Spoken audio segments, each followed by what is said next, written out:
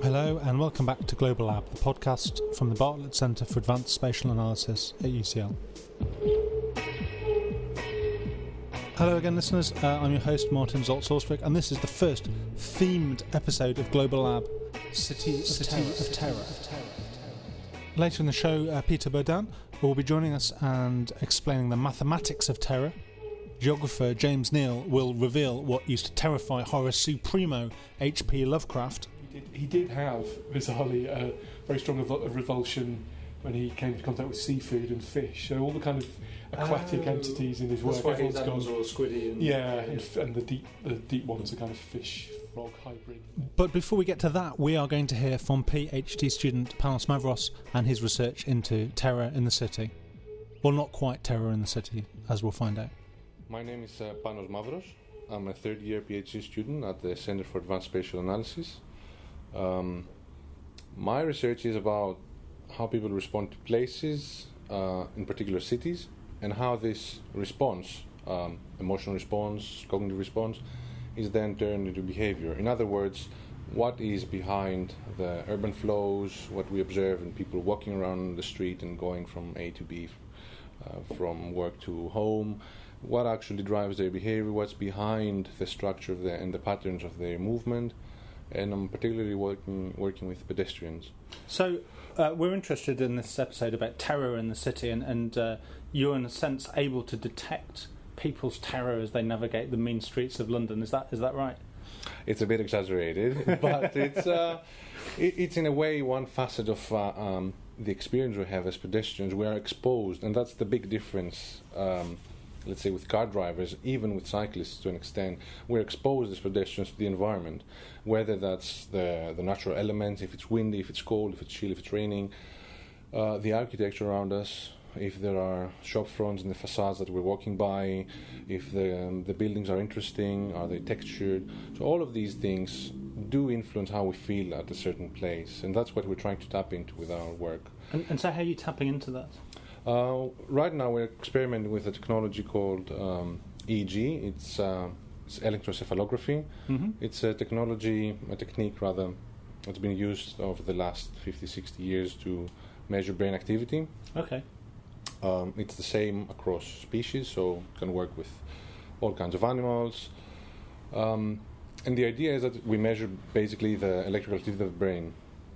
And by locating where the activity emanates from, which parts of the brain are more engaged in a certain process, during a certain task, for example, we can infer whether it's cognitive load, working memory, attention, or other processes like navigation.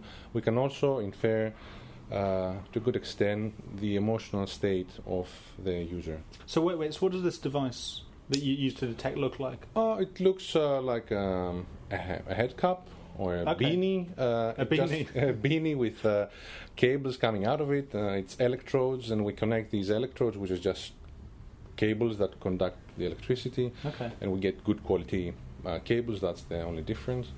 So they connect. So that's detecting the electrical activity on your scalp. Yes. So by applying a conductive surface on the scalp, we can pick up, in our case, electrodes with conductive gel to make the bridge between the skin and the electrode.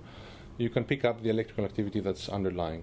Our bodies produce electrical activity anyway. We know that from Galvani back in 18th century. So the guy who electrocuted frogs' legs. Yes, exactly. Right. Yeah. So we respond to electricity. Muscles are responding to electrical signals to activate and contract or expand. So the brain also, the neurons communicate with tiny, faint electrical signals, 1,000 times smaller than what we see, that our brain sends to the muscles. So the point is that it's really faint and it's really hard to pick up, and we're not conscious of it, of course, but this is what leads to consciousness. By amplifying that and digitizing the signal, we can have that in our computer, and then we can analyze it and do spatial analysis and see which part of the brain is producing more activity, right. Classify that, and there is a lot of literature on how the electrical activity of the brain differs when you're involved in a working memory task, a navigation task. There are similarities and differences, of course. when you're looking at images, when you're trying to remember numbers or remember words, when you're more engaged, less engaged. So the brain is a pretty hefty organ, and it's definitely the three-dimensional bit of mush. Mm-hmm. So there's a lot of stuff that's going on, presumably right in the centre, that you can't get to. What does just measuring the surface actually tell you? What can you find out from that? So with EEG, EEG as a technique is fairly generic. So what we're talking about is scalp EEG. Mm-hmm. That means that we have the electrodes on the scalp of the surface of the head. Yeah. So with scalp EEG, you see more or less, I think, about activity that emanates from the last 2.5 centimeters from the scalp. So the rest, you cannot really pick that up. There are, for example, you can see if, let's say, the parietal cortex, where we know, which is above and below the ears, that's more or less where parietal cortex resides. You can, in working memory tasks and navigation tasks, we have seen a correlation with, let's say, complexity of the task and activity in certain brain waves, like theta. Then, if you're watching images, then by looking on the activity over the occipital cortex, which is the back of the head, mm-hmm. then you will see responses that have to do with the image you're seeing. Even the rate of the flicker, for example, you can pick interesting signals. By looking on the frontal cortices, where you have cognition, executive function, you can also see differential activation. This is where emotion recognition also works, by looking on the differential activation of the frontal cortices, left and right. Mm-hmm. So what sort of cognitive processes, what sort of or emotions even, are you looking for when you're seeing pedestrians move through the city and navigating? What we're looking right now is in one of the experiments I'm involved in, and that's with the Behavioral Neuroscience Department of UCL. We're looking at the neural correlates of navigating. Mm-hmm. So that's a research that Hugo Spears, who leads that project, has been doing for a number of years. And the interest there is to see what are the exact neural correlates while you're trying to resolve essentially a spatial riddle, like your place A, you have to find the shortest path to place B. What happens in the brain? Which parts are more involved when you're trying to do that processing? We anticipate that, for example, maybe the path distance to that goal will be represented somehow. The complexity, do you have to take many turns or few turns? That kind of amounts to the complexity of the network, or the Euclidean distance. So from prior research neuroscientists have done, we know that a structure deep in the brain that we cannot look with EEG, but we can look with fMRI, functional magnetic resonance imaging. We know that the hippocampus responds in a different way towards having to calculate a Euclidean distance or a path distance to a goal. And the hippocampus is a particular structure in the brain that is it dedicated to navigation? Or? It's related with memory and navigation, so it has to do. So if your hippocampus isn't working because of a lesion, then you have a very hard time forming episodic memories anyway. So there is a debate how episodic memory and navigation form are related, but that's an obscure debate, at least for this context. But anyway, it's an area that's really important for all of our memory, including our representation of space. And what is interesting with that structure, and in terms of navigation, is that we knew it was important for many years, but a good example is a recent publication, 2014, where they found that people who have a larger posterior hippocampus, so it's more dense, let's say, with connections, they have an easier time, or they are better learning an environment faster, making associations and new inferences about that environment. And inferences, when you travel, let's say, a U path, inferring that you can take a shortcut through an environment you haven't been. So people who have a more active hippocampus, or bigger, as an crude way to put it, then they have an easier time. They're better at this. And we know that some people are better at navigating anyway. So there's a particular group that you've been working with, actually, that one might assume have a very different set of navigation techniques. Do you want to tell us a little bit about that? Yes. So at the same time, another part of my research is looking on the emotional responses to places. So Right. exactly what, apart from if navigation has a cognitive component, having to remember how I can get from A to B, what is the best way, how to avoid dodgy streets or boring streets or muddy streets or whatever.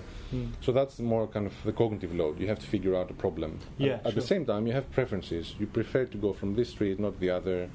Some places make you feel better or calm down. So there is this element as well. I'm trying to tap on that because I think it is part of how we move around. So we're not always trying to solve a riddle. Sometimes we know how to get there. We're trying to find the less taxing or the most pleasant way.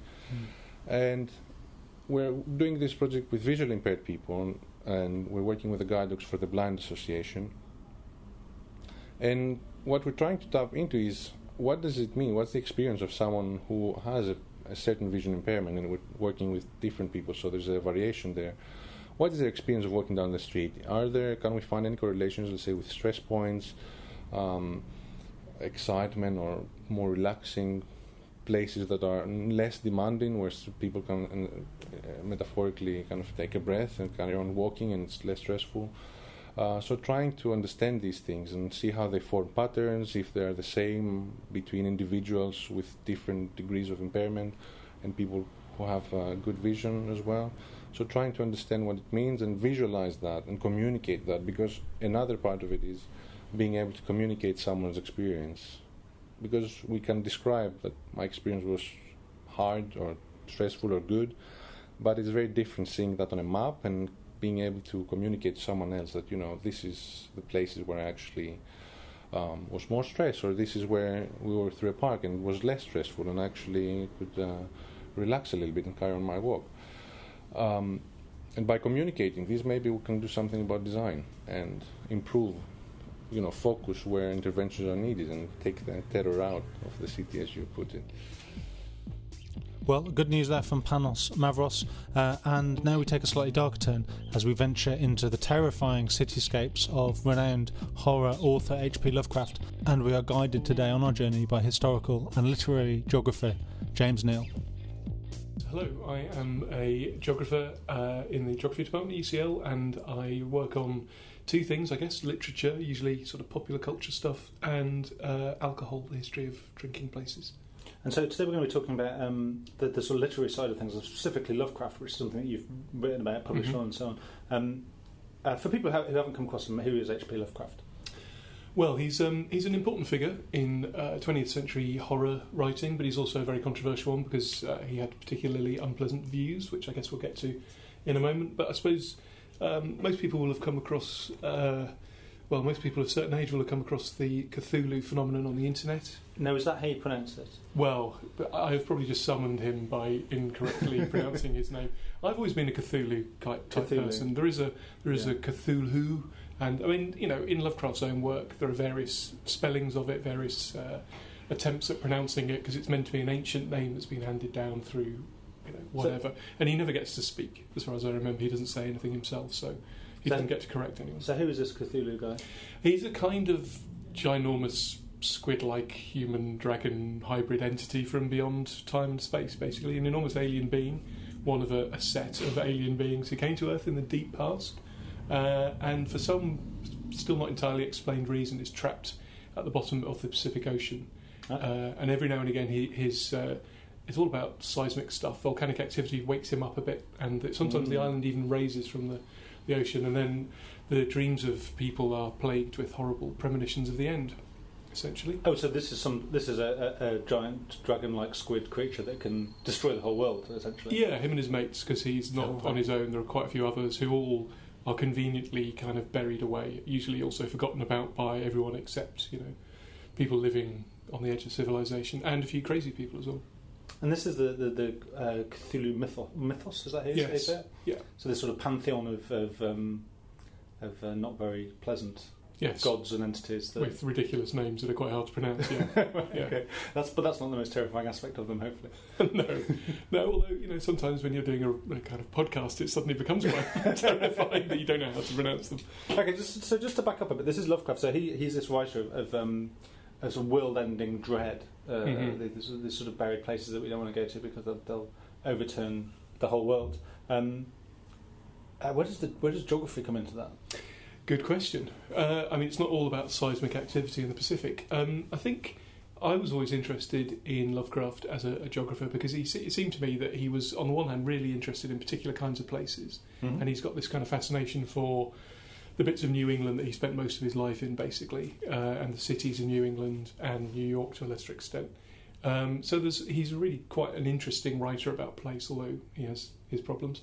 But he's also quite interested in writing about very kind of pulpy places like distant islands that have been raised up out of the Pacific. And he's part of that great sort of pulp imagination of, I guess, the exotic and the primitive, which is, again, pretty ropey, a lot of the ways people thought about it. But it's kind of interesting to me why he thought about that at that particular time.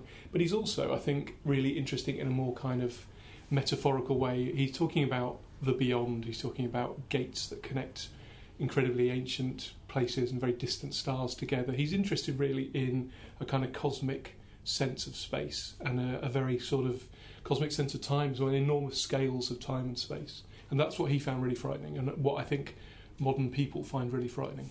So can you remind me, when was he writing, when was his heyday? I guess his most successful work is published in the sort of early 20s, really. So is that, I mean, maybe this is a coincidence, but that seems to coincide with a big boom in the physics of space, the sort of Einstein's relativity, and was that a coincidence, or was he influenced by that?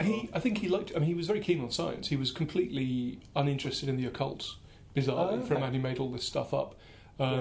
He had a very kind of rational, scientific, mechanistic way of thinking about the world, and he kept up with astronomy in particular. There's a lot of discussion about whether he really understood, Einsteinian stuff. He was interested in some of those things, but he wasn't, I think, able to really do very much with it. There's a series of stories he wrote towards the end of his life, which are some of his more successful ones, about the way maths approaches a kind of sorcery when it starts talking about four dimensions and more. Okay. So one of his... there's a lot of stuff in his books about geometry as well, isn't there? Yeah, one of his luckless heroes is a maths student who is too good at maths and basically ends up invoking something from beyond simply by sketching something out in the wrong kind of way in his attic. So there's sort of complex equations that seem sort of arcane to us, are literally arcane to him. They're conjuring up scary things from another dimension. That's right. The fourth dimension. Conjuring the usual limits on reality that we think are there, but they're really, he thinks, things that we perceive to be there. So is he sort of, is that sort of like a Ludditism, that he's afraid that humanity is overreaching itself with all this fancy maths, or...? Yeah, he wasn't one to say, "Oh, don't worry, we'll think of something." He was kind of thinking about how, in the long run, the planet's a cinder or a cooling sort of dying thing. I guess he was a bit of a sourpuss, really, a bit in that sort of respect. That would be the headline. HP Lovecraft was a sourpuss. Was a sourpuss. He had no kind of religious convictions. He had no kind of sense of... towards the end of his life he started to get a bit more kind of upbeat, and he also became much less right-wing and a bit more kind of optimistic about... maybe he became a bit more optimistic about things like the New Deal, although he had his kind of doubts about that too. But he didn't really see much hope in his stories anyway. There's not much kind of positive stuff going on. But on the other hand, to his friends, and he had a huge network of friends that he wrote kind of letters all the time. He would be a classic fanboy now. He'd have about 15 blogs, and he was very sort of avuncular. Yeah, that's right. But he was very avuncular with them, and he was quite chirpy, and he appeared to have a slightly peculiar sense of humour. But I think when he sat down and made himself think seriously about the human race, he didn't really like it very much, I don't think. So you've hinted that there's this sort of... he said he's sort of shady or dodgy, and I think let's tackle that head on. Yes. What's the problem that we have in the modern day with Lovecraft? He's pretty racist. Right. I mean, when I say pretty racist, he's racist.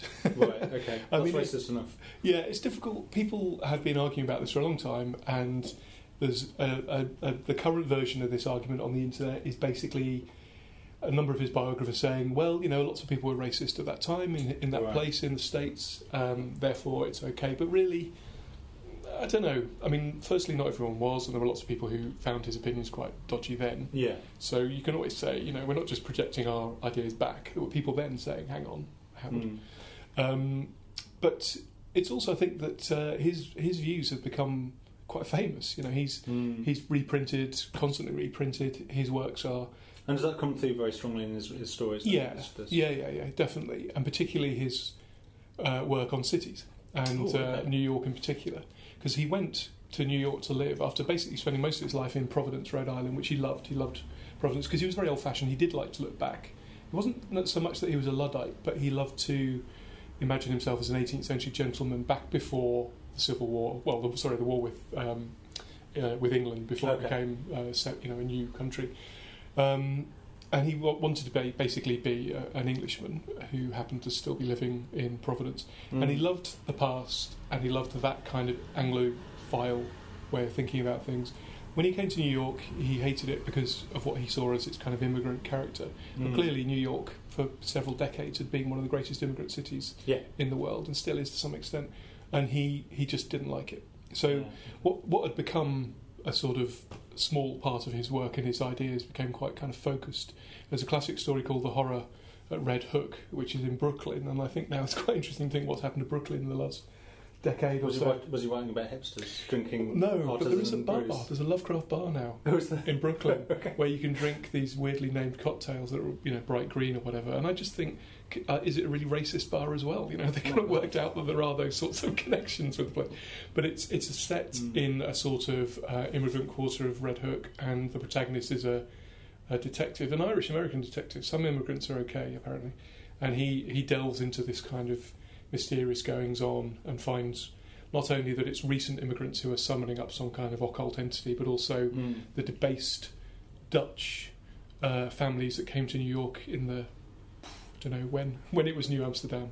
Okay. So it's kind of about how Europe gets debased in America, but also about how other immigrant groups from the Middle East, for him largely, and then later China. He used to say some pretty horrible things about China and Japan, how they would ruin these old cities of the East Coast. So The Horror at Red Hook is just, it reeks of kind of revulsion, basically. So for them, the horror in the cities was people that didn't look exactly like him? Yeah. It's classic stuff about smell, about these people jostling you, about how you can't hear English spoken. It's kind of... It's There's all the classic things that are also kind of other fun and interesting things about cities. The fact there's a lot going on and there's different people. Yeah, I mean, there's all those arguments in urban sociology and geography about how you learn to be a good person by kind of learning to forgive rude people on the tube, because you're never going to see them again, probably. Yeah. So you can't track them down and have a nice chat with them and have a meaningful exchange. You've got to kind of grow a kind of a sort of hard shell of being tough and just ignoring it all, or you've got to kind of learn to think, oh well, it's what people are like. Lovecraft never did that, and he ended up leaving New York and going back to Providence and going back to live with one of his aunts, I think it was. So he didn't like all those things. He made a conscious choice to go back and avoid them. How disappointing to find one of the greatest horror imaginations of the 20th century was just afraid of people a bit different from himself, and seafood.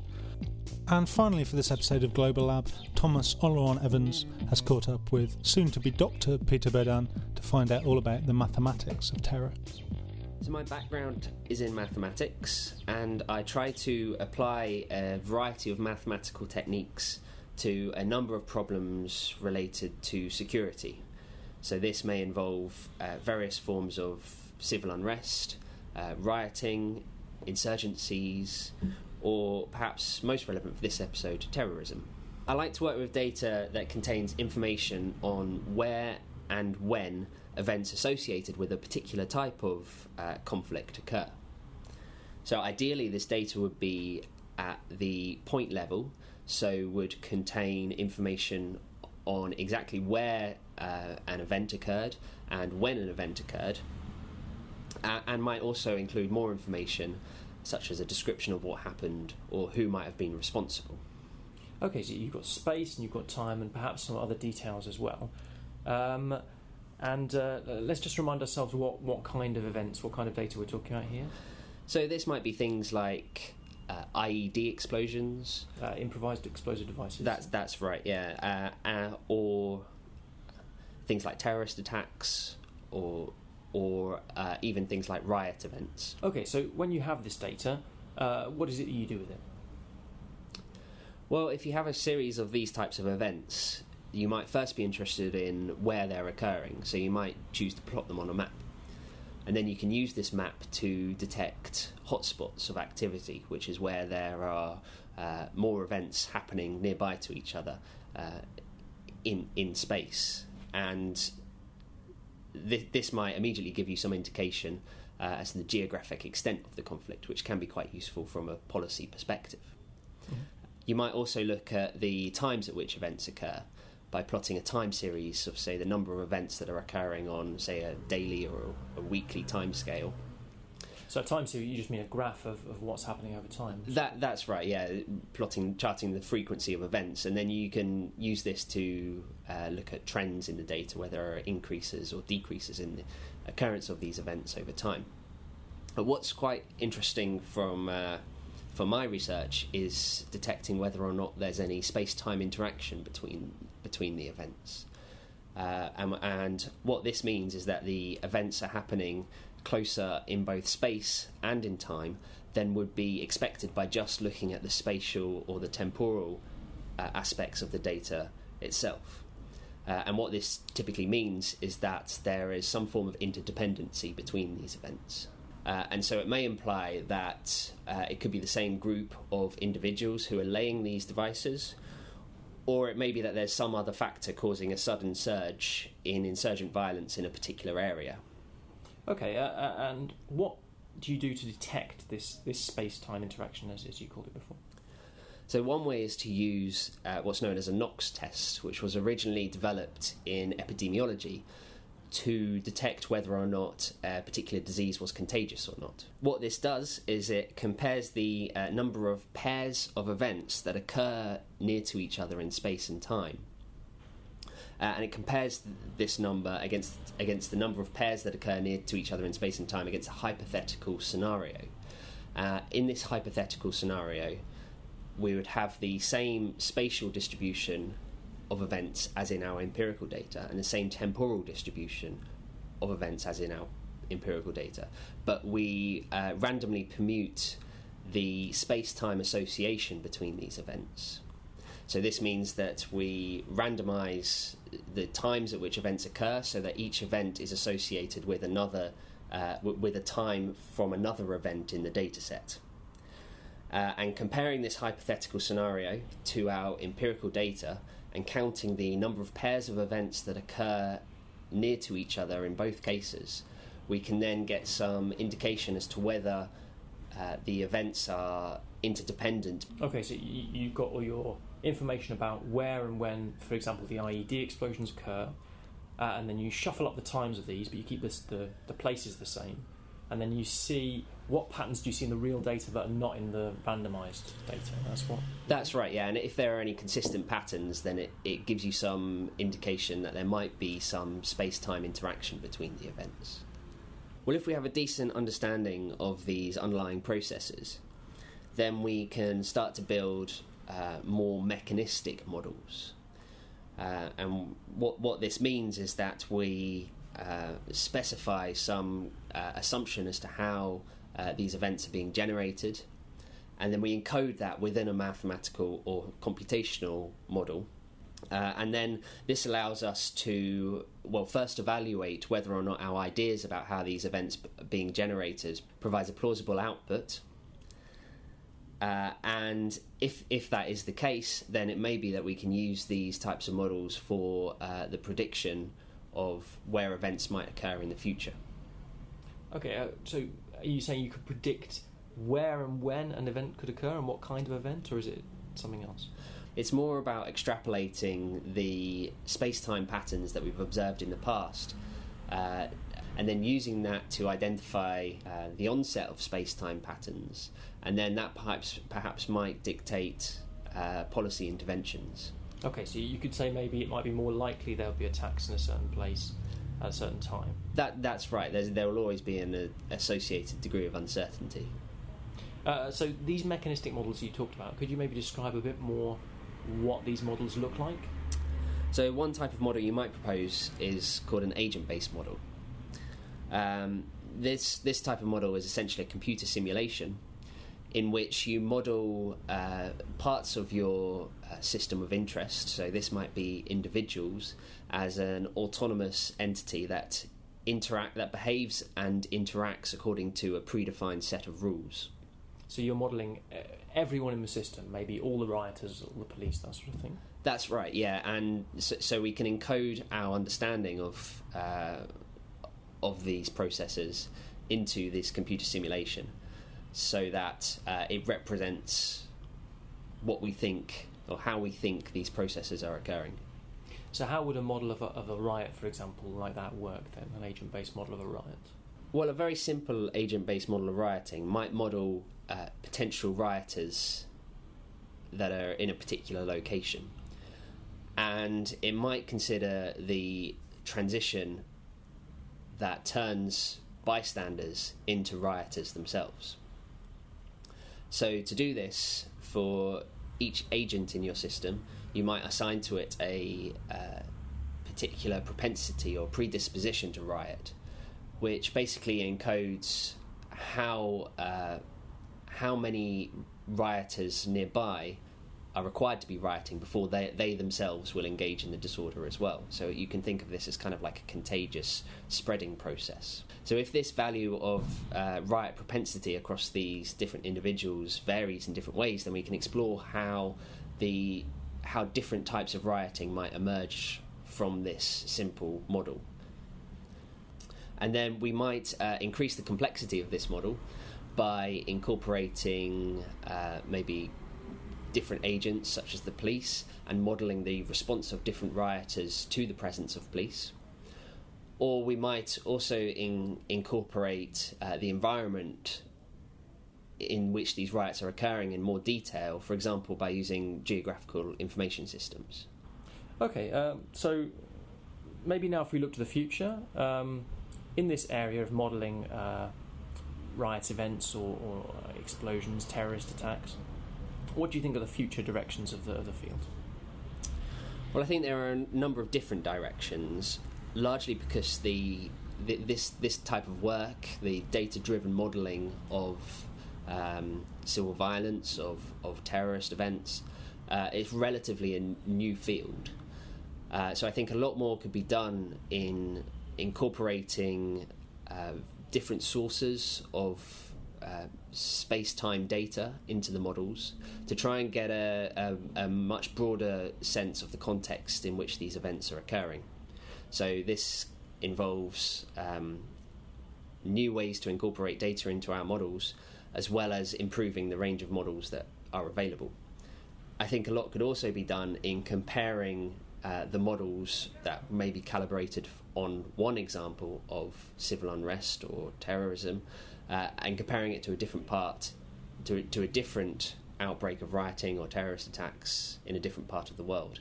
And this might give us a sense of whether or not our models are picking out general features of the system or whether it's more specific to the scenarios that we've investigated. Thanks to all of our guests this episode. You just heard Peter Baudains, before that James Kneale, and before that Panos Mavros. Thomas Oleron Evans was also on Interview Detail, and I have been your host, Martin Zaltz Austwick.